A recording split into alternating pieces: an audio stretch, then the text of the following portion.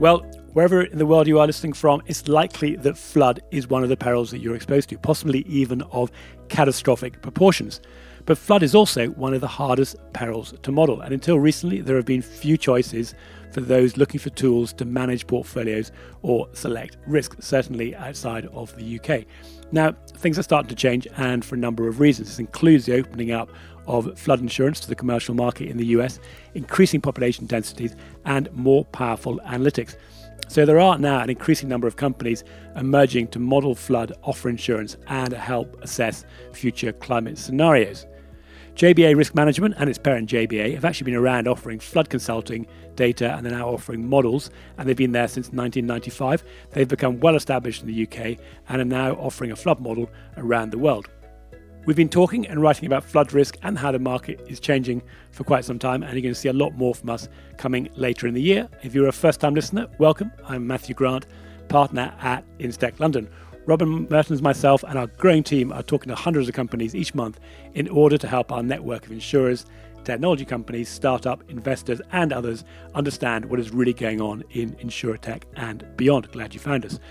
Now, this is another fact-filled episode, but no need to stop what you're doing to take notes, as you'll find all you need on our website, link in the episode notes. So just sit back, lean in, or keep up whatever you're doing, and join me as I talk to Jane Tootill and Matt Reed.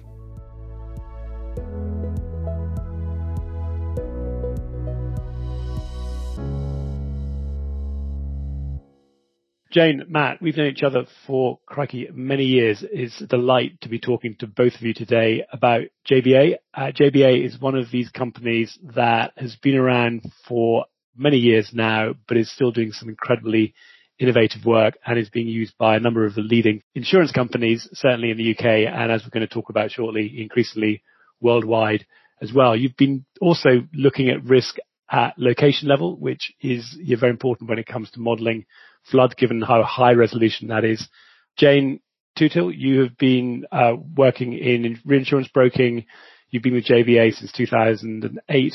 You were promoted to managing director earlier this year. Congratulations. Matt, we know each other from our days in RMS, where you had experience with a modelling company. Last 5 years, you've been heading up JBA's activities in the US. Jane, delighted to have you on board. Thank you. And Matt, you're joining us from California. Yeah, great to be here. Fantastic. Well, Jane, just starting off first of all, so that for those not familiar with JBA Risk Management, can you just say a few words about the company's history? JBA Group started as an engineering and environmental consultancy specialising in flood risk management in 1995 and now employs over 500 people worldwide. I joined JBA in 2008 with the intent of setting up its business in reinsurance and cat modelling. And in 2011, we were able to set up the new company, JBA Risk Management, with 18 people. Today, JBA Risk Management, still part of the JBA Group, employs over 100 people across 6 different countries.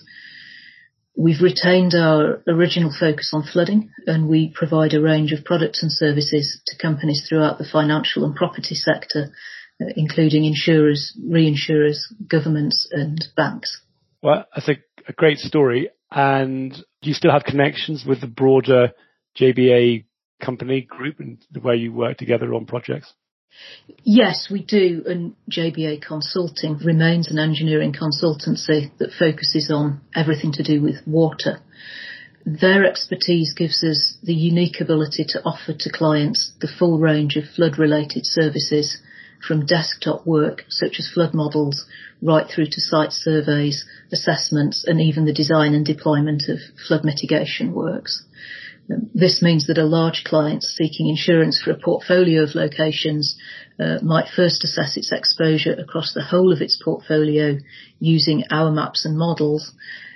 But then if the level of risk at any given location is particularly high, they can work with JBA Consulting's engineers to obtain a more detailed site flood risk assessment for the location, and potentially also then go on to working with us to design and implement the measures needed to mitigate the flood risk. Yeah, I guess it's really interesting about what you're doing at the location level or individual facilities. Clearly, that is really important to understand, particularly when they're higher value. And the part that most people who know you will likely be aware of from an insurance point of view is the modeling analytics, but clearly underpinned by some very significant research. But you're now looking at models globally. I think when I talked to one of your colleagues before, we heard you were covering 98% of the world's landmass. I think you said you wish you'd built a Greenland and Antarctic models so that you could have had the whole world covered. But what's going to happen next for JBA? We started flood mapping work in the UK and Republic of Ireland, but once we'd mapped those countries and improved the map several times over via our annual update programme, the challenge of generating a global set of flood maps was too much to resist. One of the most important components of any flood model is terrain data, which provides the elevation of the land at any given point. For several years, we've provided 30-metre flood mapping for every country worldwide that's not covered in ice, perhaps to summarise your comment about Greenland and Antarctica. In parallel with the mapping work, we started development of a global flood event set, and once we had those two data sets, then releasing a global probabilistic model was the obvious next challenge for us to take on. We launched that in 2019. It's caused us to completely rethink how CAT models are created, to sit down with a blank sheet of paper and completely rethink the best approach to how we can design a CAT model for flood. The result of that is our FLY modelling technology, which, as its name suggests, builds a flood model on the fly at runtime, selecting the flood frequency and severity data required for the analysis of that specific portfolio at a resolution that's most appropriate for the data in the portfolio. It means we can maximise analysis efficiency without compromising the accuracy of results. It also means that we can give users huge amount of control over the parameters and assumptions used in the analysis. A user might, for example, choose to adjust the relationship between flood depth and damage at a property, to adjust assumptions about the standard of protection offered by flood defences, or perhaps to specify the hours clause to be applied at analysis time. Can you talk a little bit about what you're doing with regards to climate change flood modelling and advising your clients? And I'd also, part of that, be interested to know to what extent that could be information they can use in the short term, or it can influence risk management decisions and pricing in the short term versus some of the longer term impacts. The financial sector is fast waking up to the problems that climate change will likely cause, particularly in relation to flood, for which there's a body of evidence showing links between a warming climate and increased severity and frequency of flooding. We started in the UK with the release of a climate conditioned CAT model. So that's been available in the market for a couple of years now, and we followed that more recently with the release of our climate change analytics data, which enables clients to look at the impact of different concentration pathways and different time horizons on the risk at a single location. And that term, a climate conditioned flood model, I like that. But can you just explain what that means from a practical point of view? So the way that we created that model was to take our current climate UK flood model and to adjust the frequency and severity of events in the model for a chosen climate scenario in the future and a chosen point in time, which was 2040. And having got good feedback on the steps that we were taking with that model, we're now looking at how we can extend that approach so that we would enable clients to be able to pick one of a range of climate scenarios and also a range of time horizons over which they would like to consider climate change, and essentially then run the CAT model for those choices that they've made. Lloyd's is now looking at going beyond their traditional way of measuring probabilistic loss from perils, including flood, and starting to introduce stress tests. And I think we'll see that in different areas of the world as the regulators look at what the capital allocation, the capital requirements are. So I'm sure that's going to be very helpful. And then for people that are using your data, you mentioned the FLY, the model you have. We've also spoken with you in the past about what you're doing through the NASDAQ platform, but can you just talk a little bit about how your clients are using the data and the modelling today and how they might be using it in the future? So if I consider our two main products, which are the flood maps and the probabilistic models, those are used in quite different ways by clients. So the maps are primarily used for underwriting and pricing. We take the flood maps, which provide the water depth associated with different frequencies of flooding, and from those derive flood risk scores, which summarise the risk at a location into a single number that can be easily translated into underwriting rules. And that enables companies to apply different terms to policies in different locations according to the level of flood risk. Further data set that we then produce from the maps provides an estimate of the annualised cost of flooding at properties in different locations, and that can then be used for pricing risk. The CAT models are rather used to calculate the potential cost of flood for a portfolio of risks. The output is a loss exceedance curve, which gives the expected cost of flooding at different return periods, either net or gross of insurance and reinsurance terms. That information can be used for risk management purposes. So, for example, to enable a company to manage its portfolio so that its overall exposure to flood doesn't reach a level that it finds unacceptable, or indeed that the regulator finds unacceptable. And it can also be used to help calculate the technical cost of reinsurance purchase for flood risk. The way that our UK climate change model has been used is that clients have compared the results they obtain from the current climate model to those they obtain from the future climate model, and that gives them guidance on how they might expect to see their overall risk change in the coming years. And then in terms of flood itself, of course, flood comes in different forms. Can you talk a bit about the different types of flood that you model, and maybe just a few words about what those actually mean from a sort of layperson's point of view and understanding them? Flooding is quite complex as a peril, and it can result from a number of different causes. The three main types of flooding are coastal, river and surface water flooding, and to go through those one by one. Coastal flood is caused by high sea levels driven by a combination of wind and low pressure. When we model coastal flood, though, we must also take the state of the tide into account, because a large surge event may have no impact at low tide but considerable impact at high tide. River or fluvial flooding is a result of water levels in rivers exceeding the capacity of the river channel or its defences, causing inundation of surrounding areas. And surface water or pluvial flooding is caused by excessive rainfall that lands on the ground and directly causes flooding. There are other sources of flooding, so for example the failure of reservoirs or canals or the rise of groundwater, and tsunami would be another kind, in that case caused by earthquakes. But the three main categories that cause the majority of flooding are coastal, river and surface water.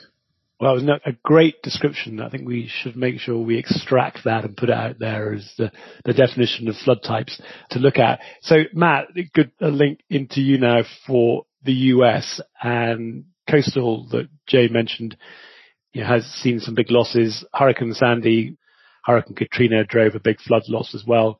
What is the sort of predominant flood peril there across the US? Is it driven by coastal flooding, or are there other types of floods, such as the ones that Jane referred to, that are really driving the overall losses? I'll take a little bit of a liberty with that question, Matthew, if I may, and say that I think actually the predominant flood peril in the United States is the protection gap. When we look at data from events like Harvey and Sandy, one of the things that really stands out is that so many of the properties that were impacted by those events carry no flood cover whatsoever. They're not within the NFIP's special flood zones. This is bad news, right, for the property owners, but it also carries a degree of reputational risk for the carriers. If you're a property owner, I certainly expect my insurer to offer me appropriate cover, and when they fail to do so, it reflects pretty poorly back on those carriers. NFIP, that's the US National Flood Insurance Program. We're going to be hearing more about that in a few minutes. We've seen a good amount of legal action, in particular in the aftermath of Harvey, that relates exactly to that situation where homeowners are unhappy that they weren't advised to take any flood cover, but then found themselves under several feet of water. Now, assuming that your question was really getting at what's the predominant source of flooding, then yes, we do need to think about storm surge on the eastern seaboard and the Gulf states. That's what drives the majority of the economic losses, either from storm surge, which we saw with Sandy, or from pluvial and fluvial flooding, which is predominantly what we saw with Harvey as the result of that just massive amount of rainfall that was dumped on the landmass. It is, though, also worth mentioning that, if we look at some historical events, the Great Mississippi Flood of 1927 was an event that unfolded over months and caused damage that today is estimated to be in the range of $1 billion. And I think this is noteworthy because it speaks to the range of types of flood that we see in the US. This was an event that unfolded over months, and it was the result of a massive catchment area that saw heavy rainfalls way upstream, months before all that water made its way downstream to a point where the Mississippi even couldn't contain it. And of course, today we have flood management measures and mitigation measures to prevent that, but that risk is still there. We'd be foolish to forget that sort of risk still exists. And then finally, flood is the most pervasive of all the natural perils. Flooding occurs in every state. And it's not just the large events that make national or international news that do drive losses for insurers. Matt, that was really helpful. There's a lot in there, so anybody didn't catch all of that or write down notes, don't forget that we do a very nice write-up of these and you can read it as well as listen.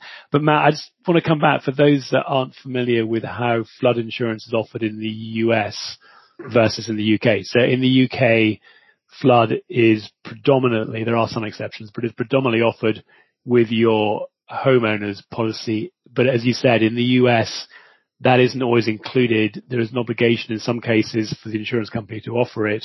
But can you just talk a bit more about it, for somebody that's not familiar with how that might work for homeowners in the US, how flood coverage is offered? There are two aspects. There's the regulated market, which exists under the auspices of the National Flood Insurance Program, the NFIP. Then there is also a private market, which is not subject to that same degree of regulation. But essentially, the NFIP will classify, according to their own flood insurance rate maps, certain properties to be in or out of certain flood zones. It's a pretty complex program, but should a community elect to join the National Flood Insurance Program, then they have to undertake certain floodplain management activities. And in essence, in return for engaging in that program, then there are fixed insurance rates set for flood covers.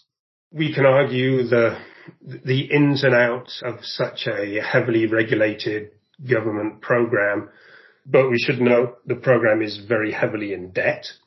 The limits on the cover that the NFIP provides are very often not adequate. And so this is why we're beginning to see the emergence of a private flood insurance market, although the penetration is still very low. Clearly, as you describe what happens with the Mississippi, completely different scale, well, I hope so anyway, of anything that we're likely to experience in the UK. What is it about what you've been doing in the UK that has given you confidence that you can move into the US and handle the sort of totality and complexity of flooding there? We've leveraged our experience in modelling flood at high resolution and at scale, right? So all of the lessons that we learned about how to model flood carry over. Some of the inputs may change, but the fundamental processes and methodologies all hold.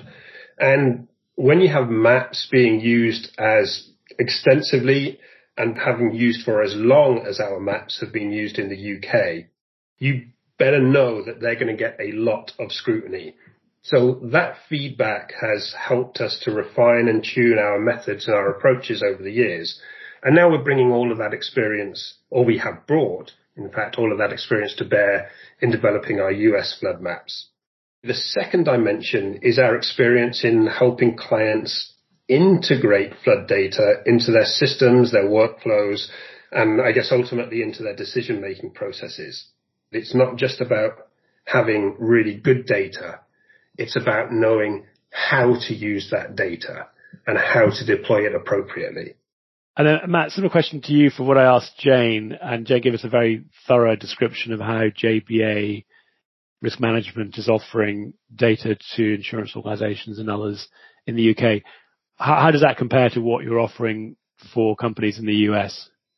We offer for the US pretty much everything that Jane described. So we have hazard data at 5-meter resolution. Jane talked about hazard data being translated into flood scores to make it more easily consumable in the underwriting process. We have that available.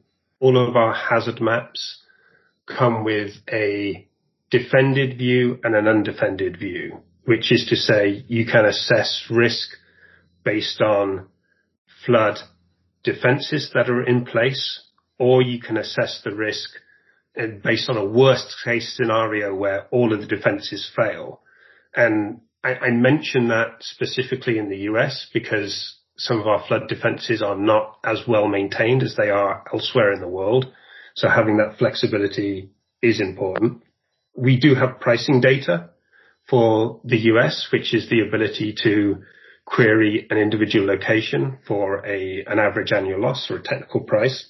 Using the FLY technology that Jane mentioned, we have the capability now to provide probabilistic flood models for the US as well, or even given the flexibility of FLY potentially for individual states. Good. Well, Jane, Matt, you've covered a lot there, but I've been asking you a lot of questions. Is there anything I've missed out that we should be talking about that you think is important for people to know about what you're doing with the data or modelling, either in the UK or in the US? It's worth talking about JBA Trust. It's a charity funded by the profits of other JBA Group companies. The aims of the trust are to increase understanding of flood risk through research and training.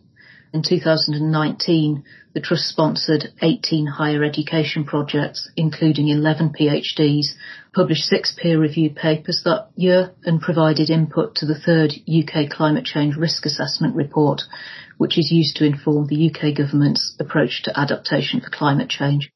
Something we didn't touch on is the fact that while storm surge is a major factor in flooding, and certainly on the eastern seaboard and the Gulf states, that is a wind-driven peril, and we are the flood people. And so in order to do the best job we could of modeling the storm surge, we partnered with a US company called Applied Research Associates, ARA. ARA have one of the 4 commercial hurricane models that are approved by the Florida Commission for Hurricane Loss Projection. And we used ARA's data to understand the maximum sea levels driven by those wind events. And then we modeled the inland flood impact from that point on. The point being that we combined ARA's expert knowledge of wind and how it drives sea levels with our expert knowledge of modeling flood to get the best possible data. Thanks for that, Matt. And Jane, thank you very much. It's been a pleasure talking to you. Thank you for your support as corporate members.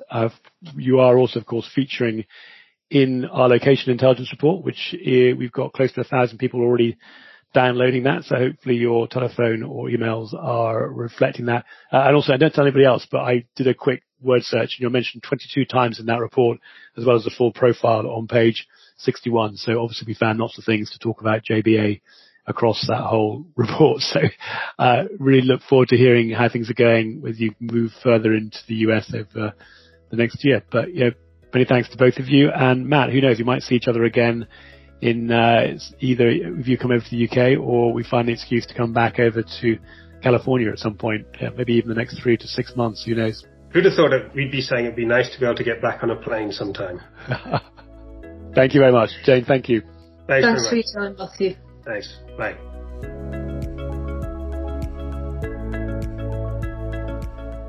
Well, there was a lot in that one. So if you're collecting your professional development points, you've definitely earned your credits this week. We are also accredited by the Chartered Insurance Institute, CII, here in the UK. Please do keep telling us what you think of these. Matthew Grant on LinkedIn. It's great to know who's listening. Better still, if you like them, please do tell someone else. You'll find the link to our location intelligence report that I mentioned in our episode notes, and you can download it from our website, free to members. And now, finally, a word from Henry.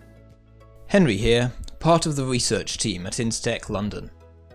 We believe parametric insurance will be a major theme driving change in insurance over the next decade. So to help you keep up to date, we're launching a monthly email newsletter dedicated to bringing you the latest news, insights and developments from companies offering parametric solutions. Sign up for free at instech.london/parametric.